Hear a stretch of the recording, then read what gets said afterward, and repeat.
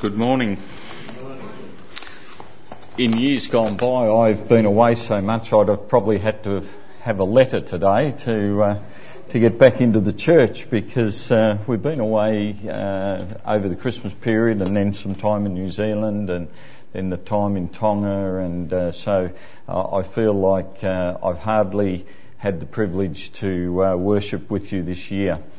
What a lovely song we just sang. Your faithfulness reaches to the heavens. We've got a great faithful God, haven't we? And as we share together today from John's Gospel, chapter 6, I hope there are some things that you will take today that will warm your heart, because that's been my prayer. Your heart will be moved. If we impart knowledge and the heart is not moved, we just waste our time. And this message, I found it particularly helpful to me. I've thought a lot about it over the last few weeks.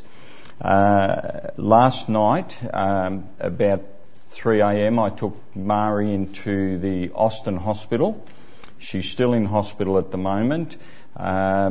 She has severe chest pains and she's been admitted to the cardiac ward. They're not exactly sure what the issue is yet. They're looking at it, and I'll go back down after the service today, and they may be blocked arteries, they're not sure, so they're continuing to monitor her. But you know, it just drove home to me some of the principles of that we're going to look at today, because I had to myself find my peace, my strength, my assurance in that God is in control of every situation. And that was not of our making, but we just accept that God knows. God knows. So chapter 6 of John, it deals with a number of subjects, a number of interesting subjects actually. It raises the matter of predestination. Some people use some of these verses in John chapter 6 for underlining the eternal security of the believer. There's verses in here that talk about eating the flesh of Jesus, drinking his blood. And so there are a lot of themes that we could consider out of this chapter today. But the subject was bless the hungry. Now I'd ask the question, as you think of John chapter 6, who are the hungry? Who do you think the hungry might be? The story of the feeding of the 5,000. There were obviously 5,000 people. Other Gospels tell us there were more than that, but they were obviously hungry. But I wonder who the ones that were truly hungering for the right thing, who they might be. And I want to explore that a little bit more with us this morning. In this chapter, Jesus declares the first of the I am statements that we have in the book of John. He says in verse 7, in this chapter he refers to himself again and again and again as I am the bread of life. In chapter 8 he's referred to as the light of the world. Chapter 10, the gate. In chapter 10 again, the good shepherd. Chapter 11, the resurrection and the life. In chapter 14 he says, I am the way, the truth and the life. And then in chapter 15 he says, I am the vine. So we're going to think about that first I am statement today. I am the bread of life, and what that really means for us. John 6, you know, the main focus in this whole chapter is bread.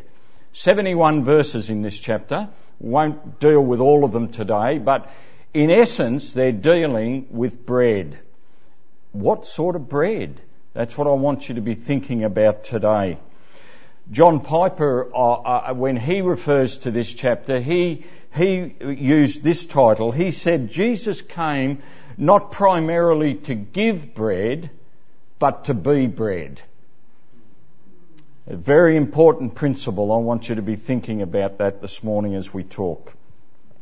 Verse 35, Jesus declares, I am the bread of life. He who comes to me will never go hungry, and he who believes in me will never thirst. The fact is repeated again in verse 48, again in verse 51. This chapter is primarily focused on pointing us today to the true bread of heaven, which is Jesus Christ. And that's where our focus needs to be. And I've been praying that we will be radically transformed by this great biblical principle and truth. There is nothing more that we need today than Jesus. He is all that we need. Trouble is, we add so many other things to it as well. How we respond is our responsibility, and my prayer today would be that we would thank God that we understand how little we deserve of His mercy, and we acknowledge how much He's done for us. Some by faith will accept what God has provided, and some will reject His offer of salvation. And if we were talking about predestination and all those things today, we might think in terms like that. But that's not where I'm particularly focused. Here at Monty, we have been given by the leadership 4 B's to consider: bless, belong, believe, and become. Well, I've picked my own 4 B's today from this chapter. And I want to talk about baskets, boats, bread, and blessing. Chapter 6 gives us 2 perspectives. From verse 30 on to 36, it shows us man's responsibility to the message. And from verse 37 through to verse 40, we look at things from God's sovereignty. That God is sovereign and He is ultimately in control of what's happening.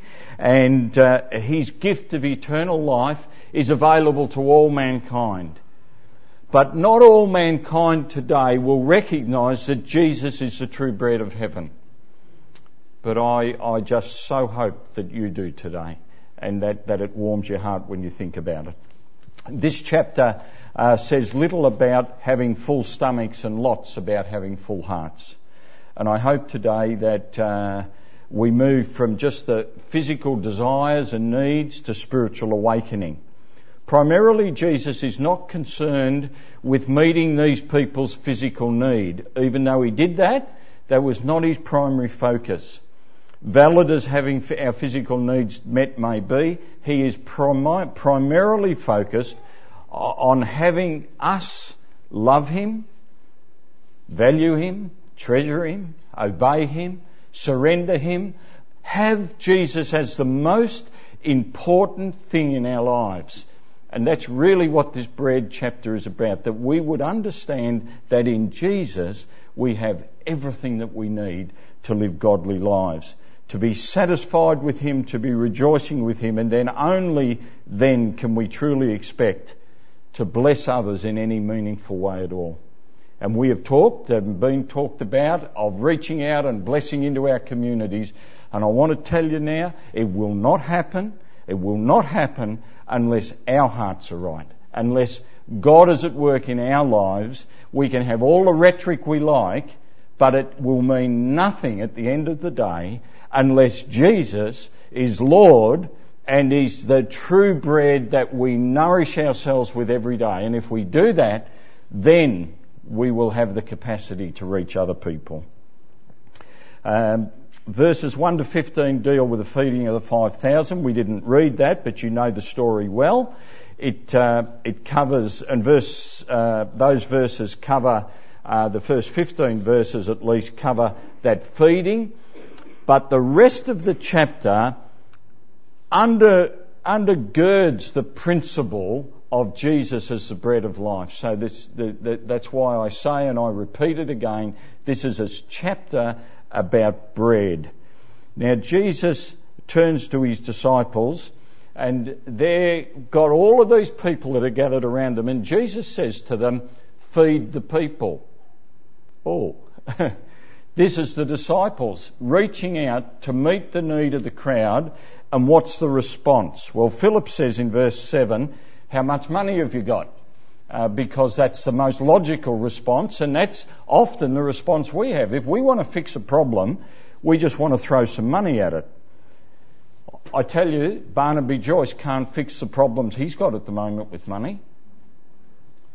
Tony Mockbell, very wealthy when he was a drug lord, he can't fix the problems he's got at the moment with money. And we will never fix our problems just with money alone either. And the disciples were not able to fix the problem these people had with money. Well, what happened? Andrew comes along and he's found a young boy who's got a lunch which is just big enough for him, and he brings it to Jesus, and Jesus takes that and he blesses it and he gives it to the disciples, and they distribute it. And Jesus says later in chapter 6 and verse 26 that what was happening here with those people was a sign. It was a sign of what was to come. So don't get too hung up about the feeding of the 5,000. If God is God and Jesus is Lord, and He could speak and call worlds into being, I have absolutely no problem to see that He could feed 5,000 people with a few baskets, with a few fish and some loaves. And could you imagine what it would have been like for the disciples? I've got my basket and I'm taking it over to Danielle, and wow! Where did all that come from? It would have been incredible, wouldn't it? Like, just imagine what it must have been like when they were handing it out. And wow, I could imagine the disciples would have been pretty pumped. The people were so fixated on the sign that happened, though, and the physical bread, that they missed the person who performed the miracle. And we'll see that as we go through it a little bit later. We're going to come back and talk more about these things. The whole point of the miracle was so that they would see that Jesus was the true bread from heaven that would meet all of their needs, not just their hunger. And I hope today that you let Jesus meet your needs. And you might have some hunger, you might feel like you've got something that needs to be dealt with. I hope you take it to another level and you let Jesus meet all of your need today. Well, what's the significance of the 12 baskets that were left over? Because after the disciples distributed everything, Jesus said to his disciples, gather up the food so nothing be wasted. So what do you think the significance of those 12 baskets are?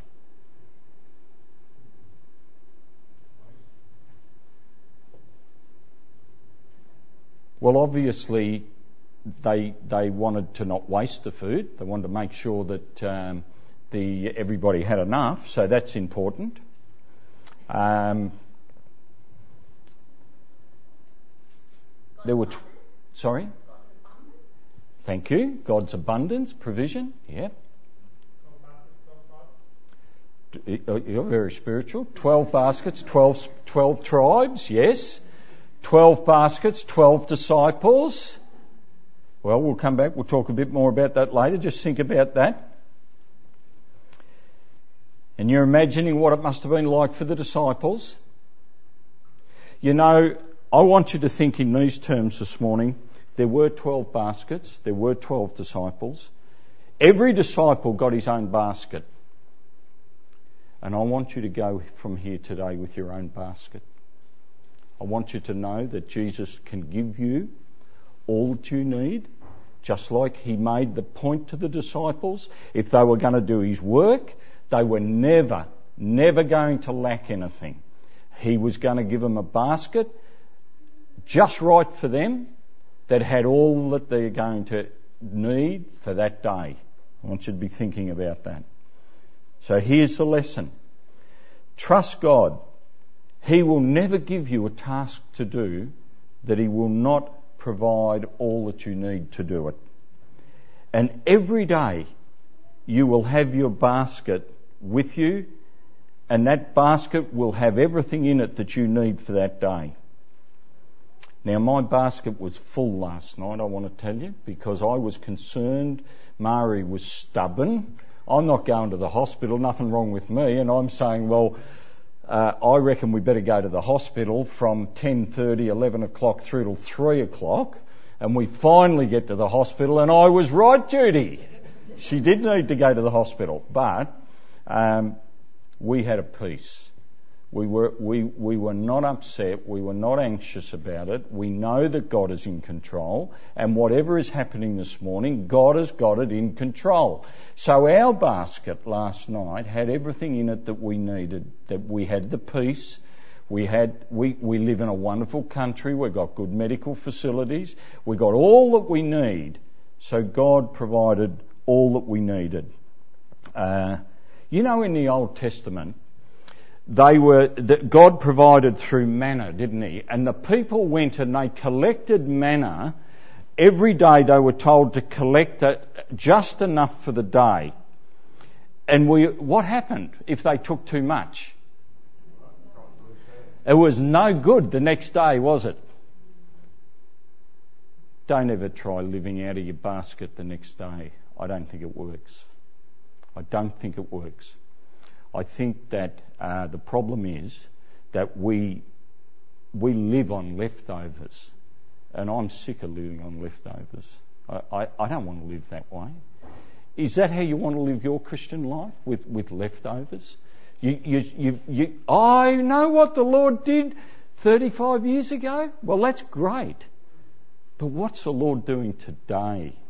And He says today, tomorrow, the 26th of February, there will be a basket, Steve, for you that will have everything in it that you need for that day if you just take it and embrace it and accept it. But if we go living on leftovers, then the problem is that you get bloated, you lose your appetite, don't you?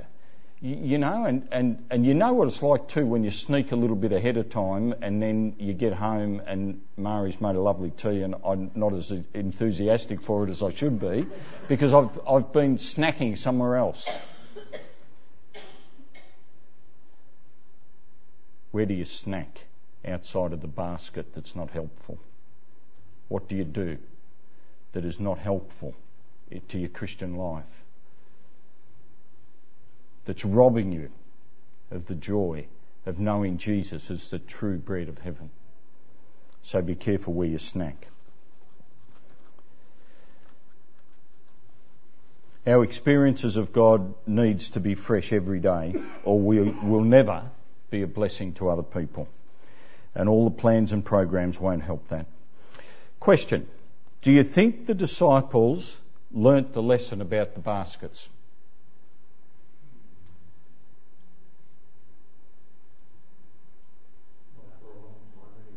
I've been thinking about that. Did they learn the lesson? Keep that in your mind. I don't think they did, and we'll talk about that in a minute. Philippians 4:19 says, "My God will meet all of your needs according to His glorious riches in Christ Jesus." Not all of the things that we need are really needs, of course. Sometimes we don't even know what we need, but God knows. Remember this today. God knows exactly what you need every day.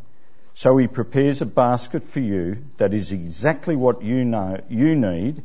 And you know what, Brett? Your name's on it. Your basket. My basket's got my name. Tracy, yours has got yours. Whatever it is, God prepares it because God deals with us so much as individuals. Now, what has the basket experience got to do with the boats? I want to talk about that now. Verse 16 to 21, the disciples get into the boat. Jesus doesn't get into the boat. The disciples get into the boat. They go to the other side of the lake, and the crowd observe that this is going on. But they've got out about 3.5 miles, and if we read the other accounts in other Gospels, Mark and Matthew, we'd see that there was a storm and they were frightened and things were happening.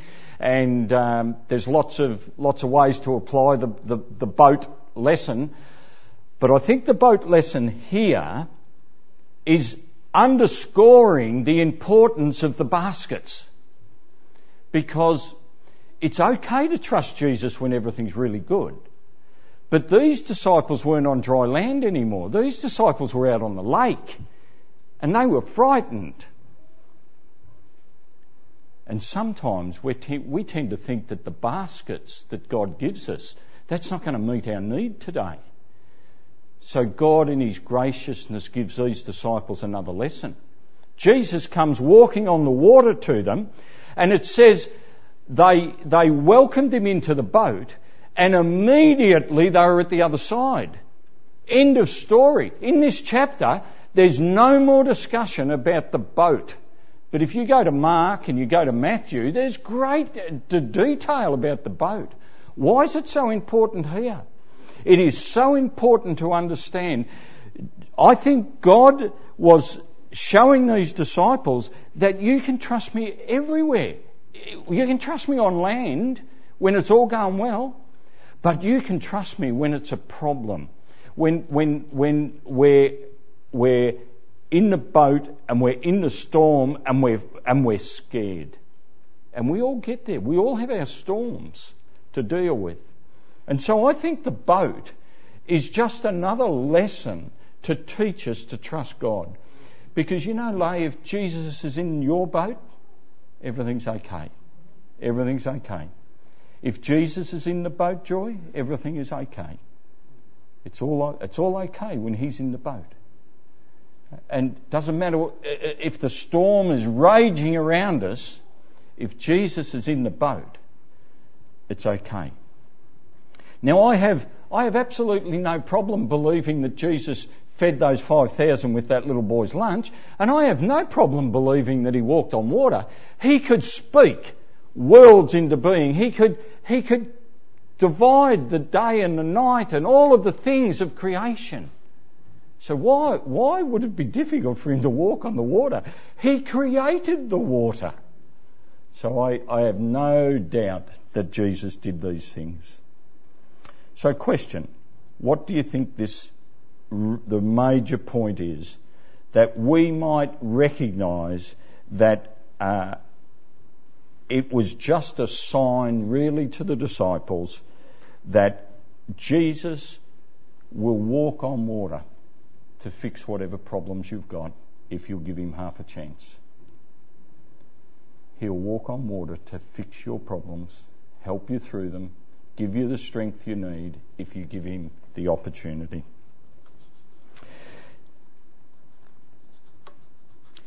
And when he's in the boat, we immediately get to the other side. Time's against us. Jesus wants to speak into our everyday issues of life. He wants to speak into your family, into your friendships, into your finance. He wants to speak into Lee and Mari's health issues at the moment, for Mari in hospital. He wants to, if you've got staff, he wants to speak into how you're handling that. Your co-workers, your fellow Christians. He wants to speak into all of those things, and Jesus alone is all we need. And if he is in the boat, all is well. Verse 22 to 25, the story now turns. The focus is now on the crowd. They know the disciples got into a boat without Jesus, and they eventually followed the disciples to Capernaum. Verse 25, when they found him on the other side of the lake, they asked him, Rabbi, when did you get here? How did you get here? What's going on? We saw the disciples and you didn't get into the boat, but we can see that you're here now. What's going on? And what did Jesus do? He just ignored them. He didn't even bother to answer them. Why? Because they wanted Jesus for one reason only. They wanted Jesus because he was going to fix all their problems. He was going to deal with the Romans, and he was a good guy at party tricks. He could turn the bread into feeding the crowd. He probably walked. We don't know how he got over on the lake, but maybe he walked on the water. There's nothing he can't do. So the crowd wanted Jesus because they wanted him, because they thought they were going to get something that would benefit them and help them in their current everyday situation. They missed the point completely. They missed it completely. And we can miss it if we let things crowd in and cloud our thinking and so on. Jesus, in verse 26, says, it's only because their bellies were filled that they were seeking him out. They want Jesus, but only for what they can get out of it. And Jesus wants them to know that labouring for food that perishes is a waste of time. He says to us today, don't labour for physical things that won't sustain. He says labour for what is of eternal value. Labour. If we had time to talk about it, this chapter talks about us labouring for some of the things that God is offering here, the eternal life and salvation. Well, we know that you can't work for your salvation, so this is faith. Jesus is really saying these people that the labour is that they would just exercise faith, that they would trust that God would be able to do it. Problem is the crowd saw Jesus as nothing more than being very useful to them. Jesus never came to do a few party tricks. Don't ever see him as just being useful for what he can do for you. And our Western culture gets us, we want to get all we can, make ourselves number one, look after ourselves, and the world quickly takes our appetite away.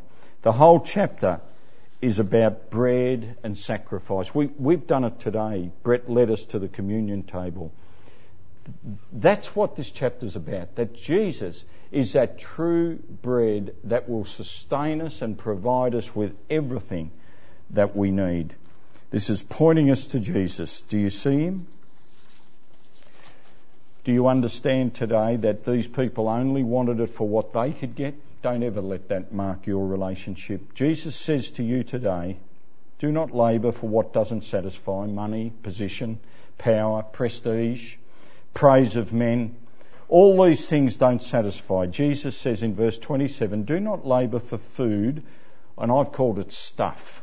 Don't labour for stuff that doesn't satisfy. What are you doing with your stuff? We've all got stuff, haven't we? We've all got things we think are important.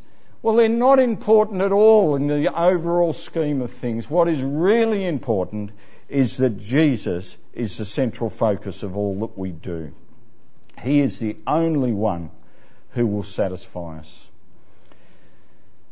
Faith that Jesus will be the one to provide eternal life to all who seek him is the offer that this chapter makes, that Jesus is the provision that God has made to enable us to do the work that God gives us to do. Do you love him today? Do you value him above all else? He says, I am all that you need. He can satisfy all our longings. We can see him high and lifted up today. What's that wonderful old hymn says? The King is coming. The King is coming. I printed it out. I won't read it all. Time's nearly gone. It says, oh, the King is coming. The King is coming. I just heard the trumpet sounding, and now his face I see. Oh, the King is coming. Praise God. He's coming for me. And the King is coming. But the King is leaving us here at the moment. And it says here in verse 1, the marketplace is empty. There's no more traffic in the streets. The builders' tools are silent. There's no time to harvest wheat. Busy housewives cease their labours. All the courtrooms, no debate. Work on earth is all suspended as the King comes through the gate. Jesus is coming again. We don't know when. It could be today, Brian. It could be. They asked Billy Graham, are you fearful of death? He said, no, I'm not fearful of death. What's beyond the grave is so wonderful. And he's experiencing it today. And we all will experience it one day. But in the meantime, let's feed on the bread, the true bread that comes from heaven. That is all that we need to sustain us every day. So, quickly in summary, 12 baskets remind us that he is the true bread that satisfies. He knows our personal needs. He will give us every day what we need if we give him the opportunity. There is nothing that Jesus cannot do, and if he needs to come to you today, Danielle, if he needs to come to you and walk on water, that's what he'll do. That's what he'll do. Con, he'll come to you. Whatever you need, he comes. He'll come walking on the water if he has to give you what you need, if you'll give him the opportunity. He says, are you hungry? I am the bread. He says, are you thirsty? I am the living water. Are you weak today? He says, I am your strength. If you are lonely, he says, I am your comfort. And today your basket will be different from mine. What I have to have in mine will be different from yours, Terry. And what, Rob, you have in yours will be different to mine. But he will give each of us what we need. When we were away with Andy and Rachel, we did a big jigsaw. And you know, I found that you had to go away from the jigsaw sometimes because you were so confused looking at all the pieces. And then you'd come back and your eyes would light on a piece and it was just the piece you wanted. My prayer today is that just the piece you need today to put into the jigsaw of life will be Jesus. And that you will take him and you will recognise he's the true bread from heaven. Then, when you do that, you will be able to do what the church is exhorting us to do, bless other people. So Jesus does feed the hungry, and the hungry might be us as his people today. Sometimes the hungry are those searching for God and they don't even know it yet and waiting for us to connect some dots. Take him at his word.